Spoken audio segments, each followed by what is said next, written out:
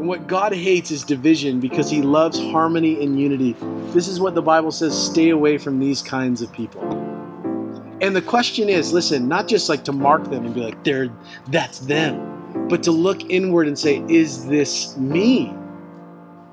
These are warnings for us, not just for other people to be like, hey, hold up your warning sign. You should read this. It is a warning for you and for me. Are we those that sow discord? Let it be a warning to us. Are we these kinds of people? Because listen, Jesus died to save you from that junk. He died to save you from that garbage. Not that we should continue in it, but we be set free from it. Welcome to Refuge Podcast, a weekly Bible study for young adults at Calvary Chapel, San Juan Capistrano.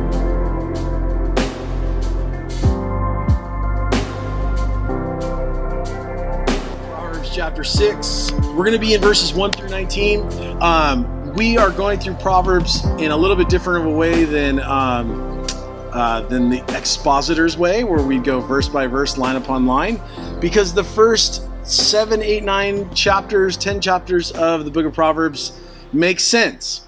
And then you get to the last half and it's like trying to teach someone's Twitter account, because none of it's all these collections of thoughts and all these different blurbs. And so we have taken collectively different verses and different chunks that highlight a specific topic. And so we're making our way. We've gone through, I can't remember, but there were some in there that you should listen to. But there was one on, what was the last one? Oh, we talked about wisdom in words. So we're going to look at everything, why wisdom is important, what it is. Remember, wisdom is not something that you are. It is something that you become. Wise is something that you become. And so we are all desiring to become wiser as we get older, as we progress in our walk with the Lord. It's not only for the old, like some old wise man. Wisdom is for today. It is for every age. And so the Bible has given us the book of Proverbs to teach us what it is to be wise, how to be wise. And tonight we're going to look at how to be wise in our character. So cultivating everyday character. I know, right? You're like, wow, I'm so excited. I was hoping he was going to talk about character tonight. If you're already bored, stick with me. It will get more exciting as it goes, all right? I hope. Let's pray. Lord, we thank you for your word and the fact that we can meet together, Lord, in person, to be in this little courtyard and be able to sing your praises and open your word together. It's such a privilege. And Lord, we pray tonight that you'd eliminate the distractions, the road, the guys playing baseball, just all the stuff that goes on here on Thursday nights with being outside. And so, Lord, we pray that you would speak to us through your Holy Spirit. Lord, we're so thankful that you're a God who speaks. And Lord, you want to communicate to us, and you want to impart wisdom to us. Lord, your word tells us, if anyone lacks wisdom, let him ask of God. And so, Lord, we want to receive from your word all that you would have for us tonight. And so, Lord, we pray that you would speak to us now in Jesus' name. Amen. Amen. Well, Booker T. Washington once said that character, not circumstances, makes the man. Now, character is not something that is given to us, but it is made over time by daily choices.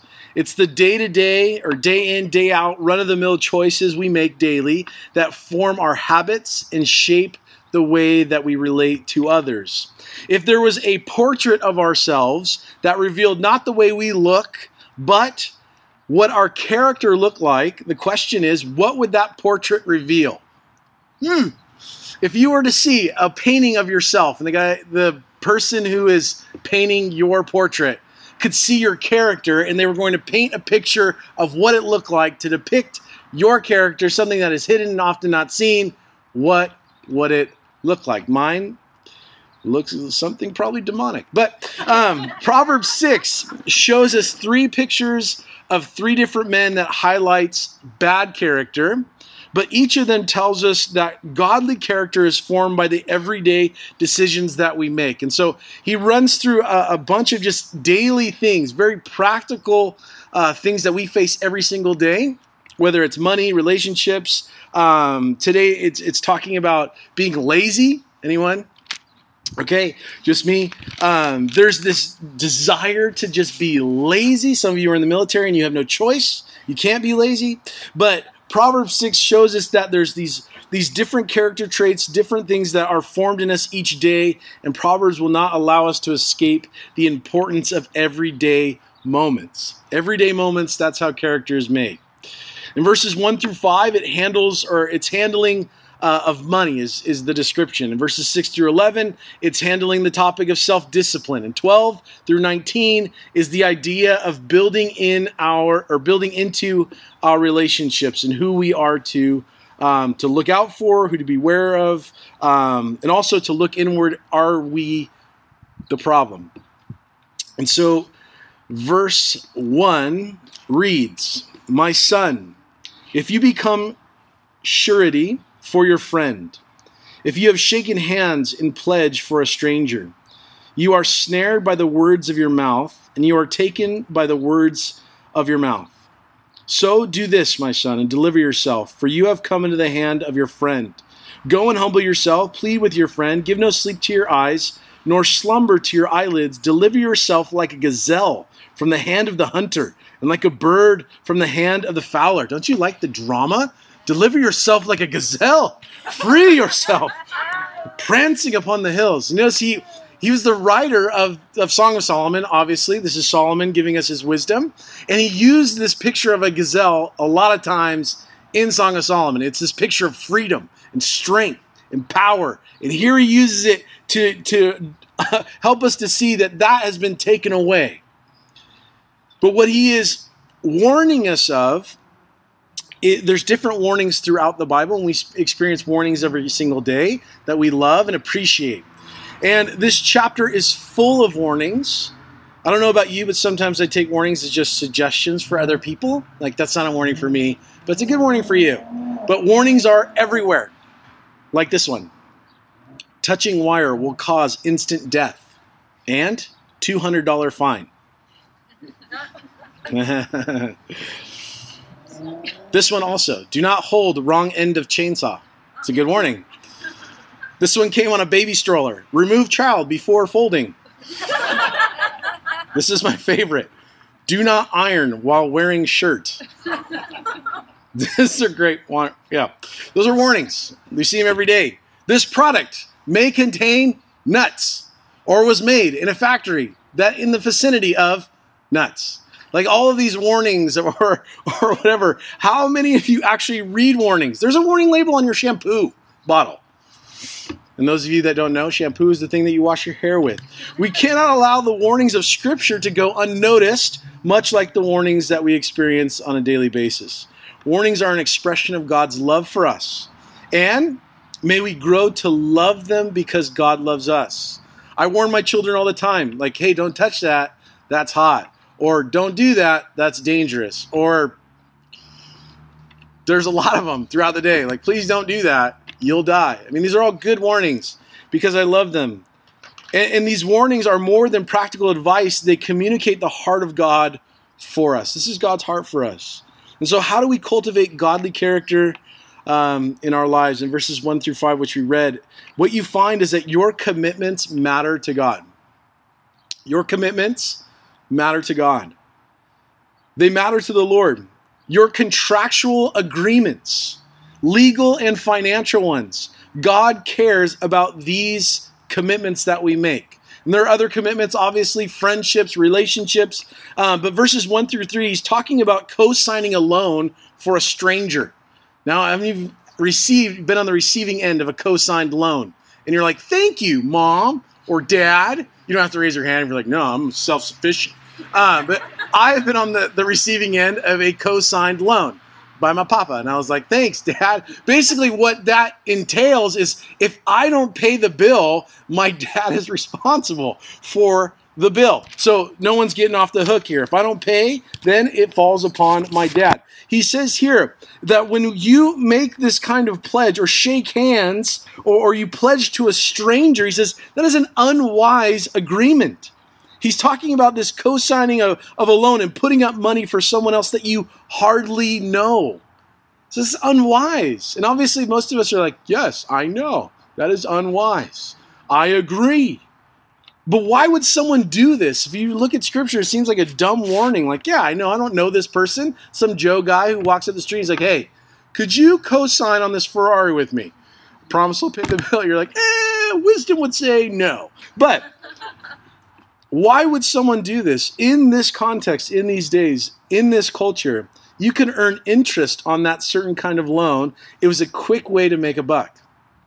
So you could actually make money really quick, really easy by just co-signing on someone's loan for them. And Solomon says, don't get into business deals or take a gamble with someone you do not know. It's a warning not to get into formal partnership where you can be brought down by someone else's irresponsibility. He says it's a trap. It's one that you have placed upon yourself and placed yourself into. The warning is, do not forfeit what you are responsible for. Do not forfeit what you are responsible for. He's calling us to take back responsibility for ourselves. And there was this song by a great band, MXPX, it used to say, responsibility, what's that? It was this punk, anyway, responsibility, what's that? And then they say, responsibility, not quite yet. It was like their whole thing, like, I'm not an adult yet. Listen, responsibility is a part of life. No matter where you are in life, if you have a bike, you're responsible for it. You're like, this is my bike. It's on you. There's responsibilities as you grow older that are more intense. And what Solomon is calling us to do is to take back our responsibility and to take ownership of them and to stand up and be mature and take care of them. And you would think, wow, it's so wise. You'd think we would already know this, but there are so many that forfeit their responsibility. This is the warning. Do not forfeit your responsibility to someone else who could possibly enslave you into something you do not want to be a part of. In verse 3 and 5, you love the drama. Get out of it, he's saying. Deliver yourself like a gazelle from the hand of a hunter and like a bird from the hand of a fowler. This means that God wants us to take seriously what he has entrusted to us. He says, do whatever you can to get out of it. Text them every day to make sure that they know, like, this is not, we are done. I got to get out of this. We're not, those long paragraph texts that you get, you're like, oh man, you ever get I hate those. I hate them. I hate a text that has more than 5 sentences. They drive me insane because I only read for about 2. And I'm like, I can't, too much. And you're like, this should have been an email or a letter or a phone call. Like, this is just ridiculous. And there's so many misspellings, and you're like, what does this even say? There's no punctuation, there's no feeling, there's no body language. You can't understand what anyone is saying in a text that is 45 pages long. But he's saying to us, do whatever it takes to get out of this, to take back responsibility into our own hands. This means that God wants us to take seriously what he's entrusted to us. Whatever God has given to you, we need to take it seriously and to take care of it. To take back responsibility for what you are stewarding. Now, that is a word we don't often use. Like, hey, man, I'm just a steward. Unless you're in church, it's not like a big word out in the world. They're like, hey, professional steward, how are you? It's not like a word that's often used outside of biblical language. But a steward in the ancient world was someone who was over a house. Essentially, what it means is that you are in charge of everything and you take care of what's been placed into your care and you're responsible for it all, but you do not own it. You're responsible for all of it. You're to take care of it and entrusted to it. It's your responsibility, but you do not own any of it. It's not yours. The Bible tells us that we are to be good stewards of what I've been entrusted with. And essentially, there are 4 truths that go along with this, and that is God owns everything. It's very basic. If you're like, this is the most basic thing I've ever heard, just bear with me. And the motorcycles. God owns everything. He owns the money in your bank account. He owns your job. He owns the cattle on 1,000 hills. The world belongs to him. And the sooner that we understand that and treat things with that understanding, that my car, my relationships, even my children, they belong to the Lord. I am stewarding them. I'm responsible for them. I'm to take care of them. I'm to be faithful in taking care of them. But ultimately, they belong to someone else. God owns everything. Secondly, God gives us some. Hallelujah. And then I'm accountable for these things, is the third one. And fourthly, I need to be faithful with these things. And whatever God has entrusted to you, however that looks different for everyone. But listen, God has called you to be a steward over something because God owns everything.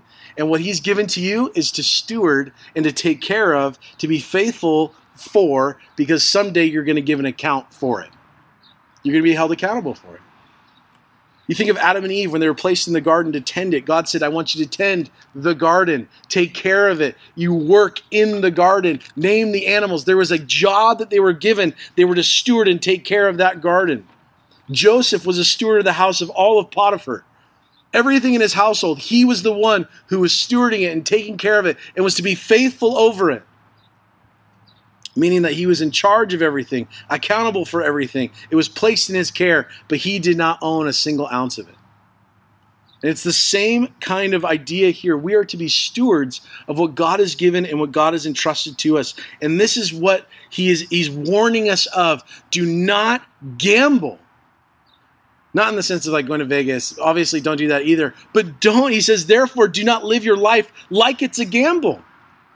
Not just your money, but your resources, your time, your talents. We are to be generous with those things that we've been given and entrusted with, but we are not to gamble with them.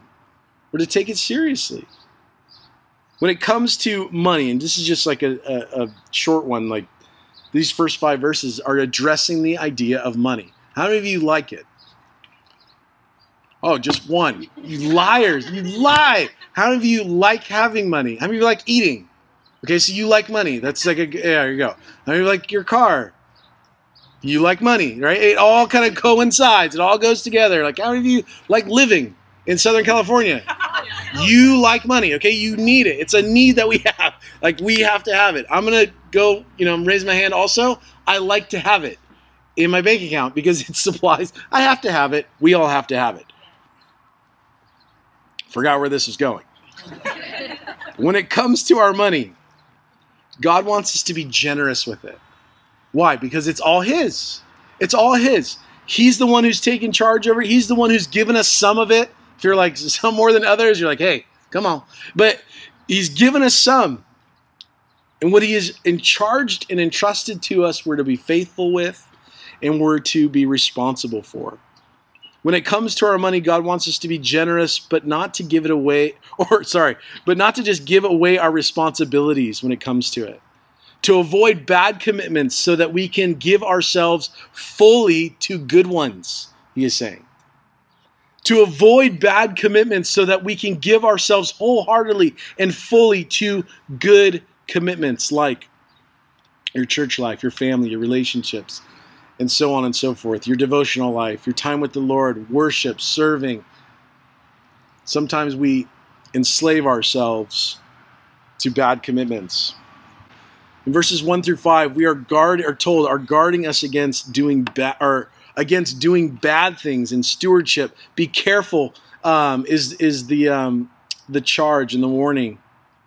Be careful not to do what is wrong. But now in verses 6 through 11, he's going to say, don't avoid doing what is right. Don't avoid doing what is right. Because not only does God care about our commitments, God cares about our ambitions. Our ambitions. What does godly ambition look like? It's a really tricky kind of scenario. What does it look like to be ambitious, to be gracious, to be led by the Holy Spirit? And this is something where a lot of you are kind of in this limbo phase of life of like, I want to take over the world, but for the Lord in a gracious way, but also want to have money. Like, where do we walk with God in an ambitious way and seek to glorify God with our life, but yet still do what is right and not avoid doing what is right? Because our ambition matters to God. Look what he says. Now, this is a blessing. Go to the ant, you sluggard. I underlined and highlighted. Consider her ways and be wise, which having no captain, overseer, or ruler, provides her supplies in the summer and gathers her food in the harvest. How long will you slumber, O sluggard? When will you rise from your sleep? He has a name for this lazy person that he's talking about. It's the name sluggard. The man or woman who is in danger of wasting opportunities day after day, it turns into wasted years, he's saying. But you think, man, that doesn't apply to me. I'm so busy. After all, I live in Orange County. I'm so busy. Some of you are like, that's not my truth right now, but I'm extremely bored. But some of you are like, man, I'm so busy. I have so much to do all the time. Think about this for a second. It is possible to be very busy and very lazy at the same time. Follow me. Some of you have a blank stare on your face, like you don't, you're lying. You can be very busy and be very lazy at the same time. It's possible to fill our time with unimportant things while ignoring more important things. How many of you have ever procrastinated? It's my life verse. Or no, there's no verse about procrastination, but it's kind of like my hobby, pastime. Let's wait till the very last minute and then throw things together. Like, ever thought about why I procrastinate? I thought about it the other day. Like, why do I procrastinate so hard? Like, it's like a goal of mine. Or why do I spend 45 minutes scrolling and you're like, I just lost 45 minutes of my life. And I'm just so busy. And you drool as you just sit there and glaze and absorb all of this information and stupid memes, and you're like, what am I doing with my life? Ever had that like epiphany where you're like, I've been here for way too long. My legs are numb. You know what I mean? Usually takes place in a certain room in the house. Your legs have gone numb. But ask me later. It's possible to fill our time with unimportant things while ignoring more important things. Why do we procrastinate? Listen, I know why I procrastinate. Because there's a fear. It's motivated by fear. And here's what it is. If I devote myself and gave myself fully into this thing and I fail, I have no excuse. But if I procrastinate and half-heartedly go into it and still succeed, or if I fail, I have an excuse as to why I failed. Well, if I had more time, if I'd been able to devote myself to it, then I really could have done well. It's often that's what it is. We're afraid of failure. We're afraid of all sorts of things. Or we procrastinate just because we're, lazy. The word sluggard is someone who has the initial motivation but then gives up. This is my favorite verse in the book of Proverbs. Proverbs 26:15, it says, the sluggard buries his hand in the dish. It wears him out to bring it back to his mouth. He sticks his hand in the thing and goes, I just can't bring it to my mouth. It's just too difficult. I love this one. Proverbs 22:13. The sluggard says, there's a lion outside. I shall be killed in the streets. I can't go outside. I might die. That is the excuse. Like, I could get hit by a car. Can't go. I'm just going to stay home. Sluggard. It's the sluggard is someone that you think like, are they moving? Are they going to get up? Nope, just rolling to the other side. They're not moving. They're not doing anything, he's saying. The sluggard is someone who's committed for the easiest possible action, looking for the easiest possible option, but leads to the worst outcome imaginable. And really, it's at its root of laziness is a lack of love. Because we're looking for other people to carry, you're looking for other people to carry you. Or I'm going to say me. I'm looking for other people to carry me rather than looking for ways to carry other people. It's always this attitude of, why isn't this about me? Why do I have to do? How come no one is serving me? It's this attitude of laziness that's saying, I don't love people enough to work hard or to try. It doesn't apply. It does apply. It doesn't just apply to work or responsibility, but it also comes up with people. People. We can be lazy with people. We all have those people in our life that are extremely difficult to love, and you're thinking of them right now, right? That's why some of you are smiling. You're like, they're just rubbing the wrong way. I don't want them. When you see them, you're like, oh, bless your heart. But I hate you, or whatever. But we have this kind of mentality with people as well. Easy decisions when it comes to people and friends. when it comes to the side of friendship that is hard, which is death to self is really what it is. And I have to confront a friend, or I have to do the most loving thing, that is to tell someone you're wrong or you're ruining your life. And you hear someone say, I just love them so much I can't tell them. Actually, you love yourself. You love yourself too much. And we can be lazy when it comes to relationships and when it comes to friendship. And man, this nailed me today. And I thought, oh man, this is dumb. I don't want to talk about this. Let's talk about something else. Laziness is one of those things where we're like, it's cool. Let's not talk about that. Let's talk about all these other bad sins. And you're like, laziness is a sin. Because God gave us work before the fall ever existed. Having a mission and a goal and having work is not just a part of the fall where now it's hard. Work existed. Hard work existed before the fall. It just got really hard when sin entered. And so easy decisions, when it comes to people and friends, sometimes it's easier to have relationships than others. And so we're lazy in the way that we confront them. We're a sluggard in that way. And I hope that you don't hear me calling you sluggard all night. I'm talking to myself. Hopefully you know that. I'm just like, you're sluggard and we're sluggards. And it just sounds like me.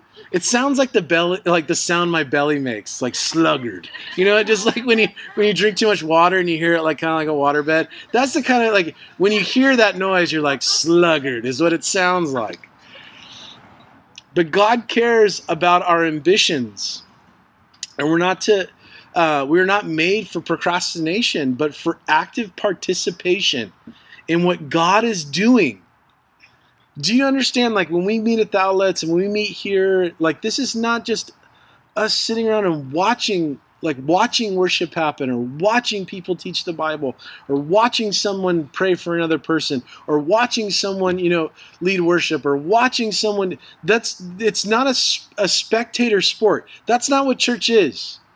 It's not for us to procrastinate, like someone else will do it eventually. It's for us to be actively involved in participating in what God is doing in our city and our community. That God is at work and He invites us to be a part of it and to be a part of God changing people's lives. Do you understand that God invites you to be a part of that? He doesn't wait till you're like on the A team and He's like, okay, now you're spiritual. Sanctification has taken its course and now you're holy enough. Now I invite you to be a part of my work. No, that's not how it goes. It's this whole thing, like you're saved, you're a believer, you go to church, you love Jesus, go tell other people. Be a part of the work that God is doing. He invites you into that. And the thing that Proverbs uses to inspire us, the writings of Solomon, the wisest man who ever lived, who wants to inspire us to be those that work hard and be a part of what God is doing, the thing that he uses is the ant. How inspirational. Of any of the animals that you would have chosen, a fierce mascot, like when you think about mascots in like the NFL, it's like the Titans and the Rams that are fiercely headbutting each other, or something fierce. Lions, bears, tiger, cougar, panther. Usually it has teeth, and then you come and play the ducks, and it's like, what is that? Flap, flap, flap. Like what? That's not intimidating at all. Why would we go to the ant of all of the creatures? Zach said this, and I thought this was amazing. We were just joking around. I'm like, the ant, you sluggard. And he's like, you know what it is? Ants are everywhere. And I was like, well, they're not in Antarctica, except Joel's joke. I can't take credit. Antarctica, there's not ants in Antarctica. But ants are everywhere. And he's like, you can't escape the call of God. Ants are everywhere. Every continent, everywhere you go, except its namesake, Antarctica. But you will find ants everywhere. He's like, you can't escape it. It's everywhere. It's always a reminder that we're to be at work. But the whole thing of the ant and why it's giving us this inspiration through the ant is, look at verses 6 and 7. Go to the ant, you sluggard, consider her ways and be wise, which having no captain, overseer, or ruler, provides her supplies in the summer and gathers her food for harvest. What he's saying here is, number one, take initiative. To take initiative. Not waiting for someone else to lead, but to act first. When we read scripture and that prompts us to stop or prompts us to do something, and the Bible says you ought to live like this, you don't have to sit there and like, well, I'll wait till someone else does it. It's prompting you to do what God's word is telling you to do. Don't wait till it's cool or it's in style. Don't wait till it's like in vogue, but do it. Be motivated by God's word. Take initiative. Be obedient to what we read and what we hear and be the first to do it. But also to start with an aim to finish. The ant sets out with a goal in mind and to finish it well. The sluggard starts out with his initial motivation but quickly stalls. I'm hungry. Yes, I can't bring it to my mouth. I'm so lazy. The ant will not stop till the work is done. It aims to finish what it started. We need to follow through with good commitments. God cares about your commitments. Follow through with those good commitments. I don't know about you, but I wasn't allowed to quit anything when I was a kid. My dad, when I was like, I want to play baseball. Sorry. I want to play baseball. And I was like, are you sure? Because the season's about to start. If you start baseball, you cannot quit. You will finish out the season. And at the end of the season, if you don't want to play anymore, you don't have to play anymore. But you're going to, if you start it, you're going to finish it. And I was like, yeah. Halfway through, I'm like, I don't want to play anymore. He's like, you made a commitment. Go to every practice. It was like the most annoying thing ever. One year I played hockey, roller hockey. That's right. This big old body on blades, just like. And then I became the goalie. And you have to wear all these pads. And we would play outside on blacktop. And I remember wearing all these pads, and it was so hot. I was like, Dad, I don't want to play this anymore. It's too hot. Like, I don't. And we didn't have all the gear. I was really, we weren't super wealthy. So my dad made the goalie pads out of PE equipment that he found at the school because he worked at a school. And so he made me goalie pads. So I looked like this just fat kid with pillows all over him. And I'm like playing goalie. I'm like, I don't want to do this anymore. He's like, hey, you made a commitment. You're going to see it through. If you don't want to play at the end of the year, you don't have to. All of that, well, obviously, he was teaching me, like, you start something, you finish something. If you're going to commit to something, and it's a good commitment, people are depending upon you, so finish well. The sluggard starts with initial motivation, but quickly stalls. The ant will not stop. This is what it's meant to inspire us to do. Follow through with good commitments. But the third thing is we are to build towards the future. Verse 8, provides for her supplies in the summer and gathers her food in harvest. Works all through the summer so that fall there's food to eat. We're to build towards the future. We do not know what the future holds. Obviously, clearly, it's been the weirdest, craziest year, and it's only halfway over. We don't know the future, but we can build for the future. Make a plan to grow. How many of you ever thought, like, I have a goal. I want to run a marathon. It's never come out of my mouth ever than right now, where I'm like, I want to run a marathon. If you've ever thought, like, I want to run a marathon, you don't just show up on the day of the marathon and run 26 miles, unless you're just one of those people that I hate and just has really, like, can do that kind of stuff, and you're super annoying and you were born with abs. You know, that's, God bless you. But, you got to work towards something. You have to have a goal in mind. I want to run 26 miles. So how do you start? You start to build and think, how can I grow? Make a plan to grow. How am I going to grow this year? This is who we want to be. Have you ever thought about this? This is who I want to be. I want to be like this. Okay, well, what's the plan to become like that? How do I want to grow as a man of God or a woman of God? What is the plan to get there? How are you going to, you don't just end up one day like, I'm wise. It happens over time. You don't just have character one day. It's building daily choices, making the right decision, learning from bad decisions, making good commitments, learning from bad commitments. It's all with this intention of the mindset of like, if I have a goal, how am I going to get there? And what do I need to do personally to grow this year? If this is what I want to become, what is my plan to grow? How am I going to grow this year? What is the goal? It's good to have a goal. It's good to have goals. And I don't have many, but here's something that I thought about today. Personally, for each of us, the goal for each of us is different. whatever your ambition is towards. If you're like, man, I really want to be a truck driver, you're like, right on. That's your ambition and that's your goal. That was my goal in high school. I really wanted to be a truck driver, and here we are. But I really want to have a goal. Listen, personally, for each of us, we all have different goals because we all have different ambitions. But corporately as the church, we all have the same goal. It's that lives would be transformed by the gospel. And it's something that we always need to come back to as the church. Whatever your personal ambition is, remember that you have a corporate ambition that is built into your Christianity to be a part of the kingdom of God, working to build towards the furtherance of that kingdom. That we're involved in this. And so if you ever thought, why am I working with the people that I'm working? That corporate goal is to reach those people with the gospel.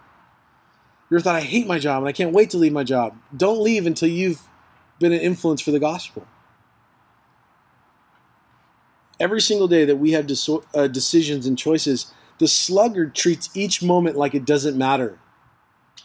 But that is not what Scripture tells us. Verses 10 through 11, it says, a little sleep, a little slumber, a little folding of the hands to sleep, so shall your poverty come upon you like a prowler, and your need like an armed man.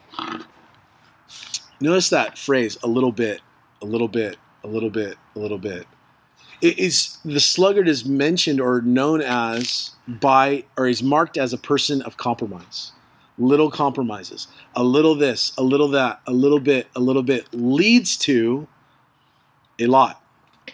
So the question that Proverbs asks us and asks me is, what am I allowing to slip away? What excuses am I using? And listen, God wants us to be free of complacency and procrastination. So what excuses am I making? We all have excuses. I was ripped off by this person, they let me down, this happened, blah, blah, blah.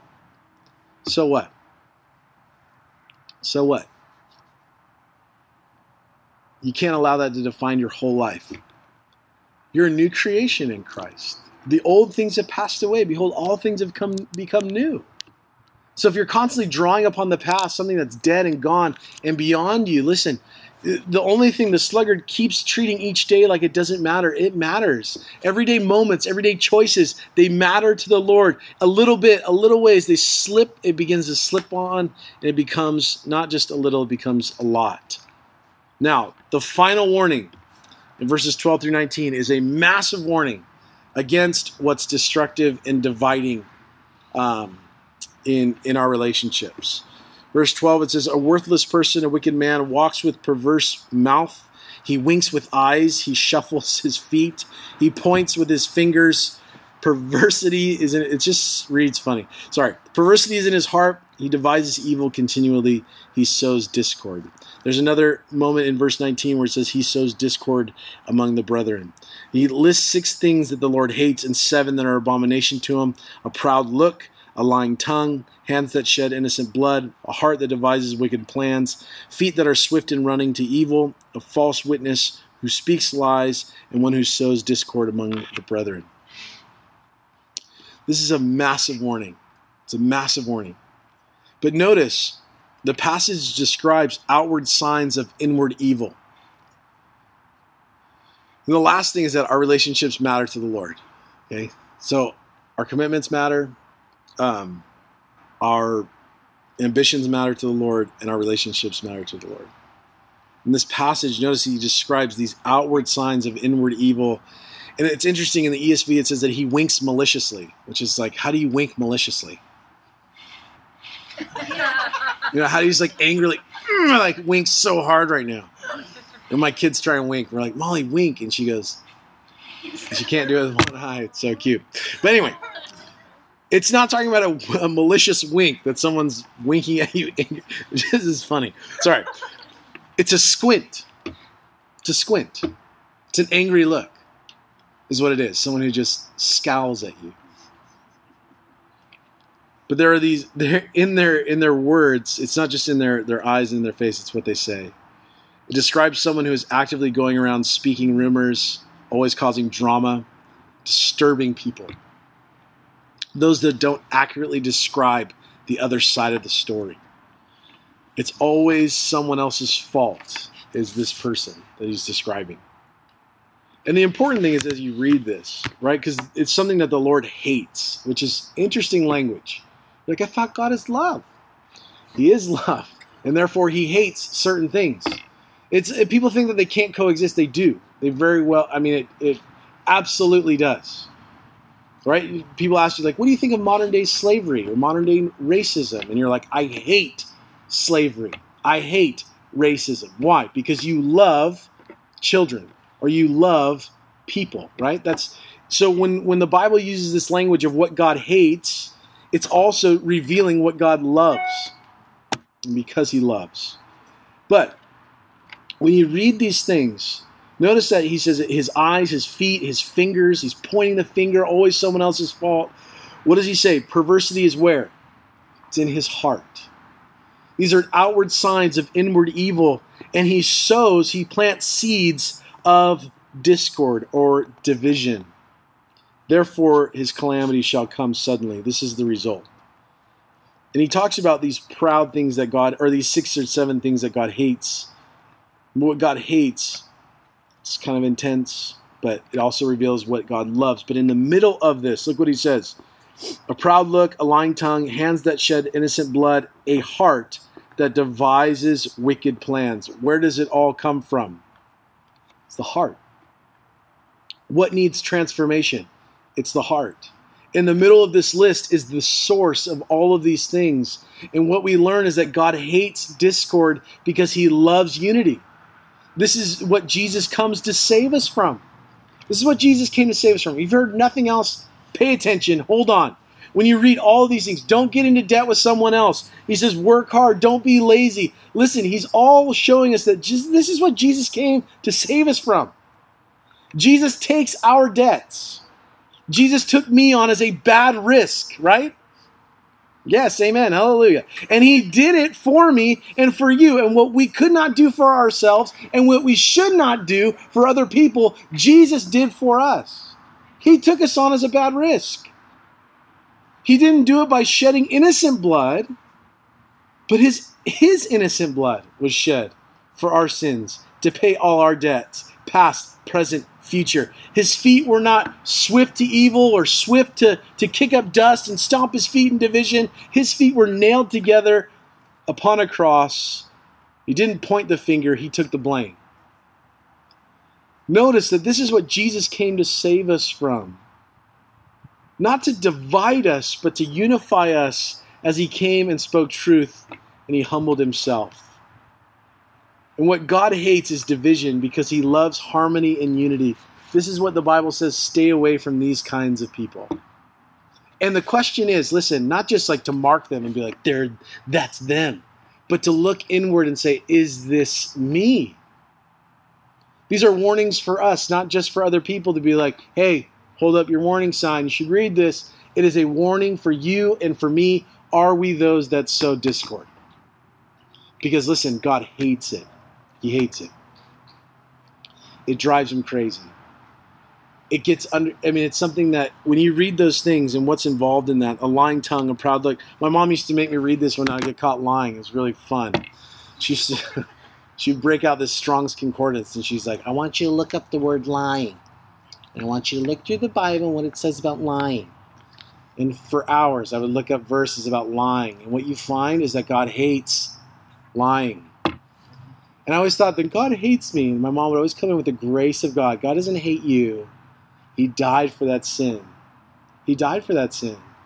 And so why be enslaved to it anymore? I think it's interesting that that word, or the lying and discord, is involved in the 6 things. Of all the things that God could hate, these things are included. Division and lying.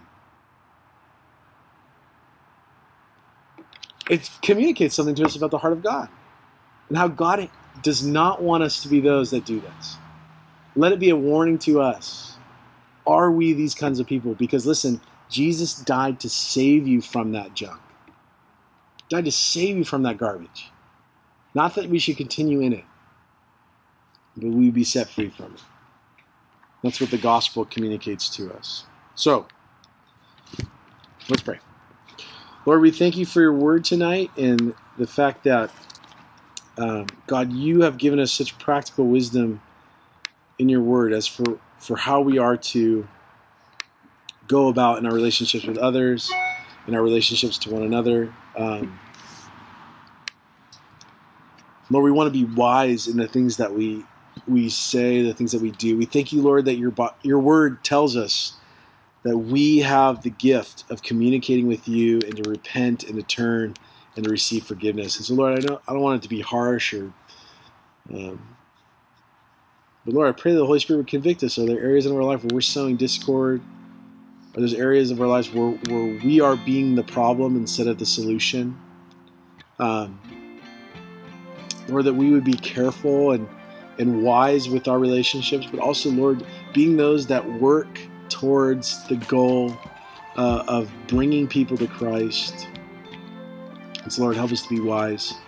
And I pray anything that was not of you would just disappear and we wouldn't remember it. But Lord, you would give us a specific word for us tonight, to each of our hearts, something that you want to teach us, something that you want us to know. And so, Lord, we pray that your Holy Spirit would continue to minister those things to our hearts in Jesus' name.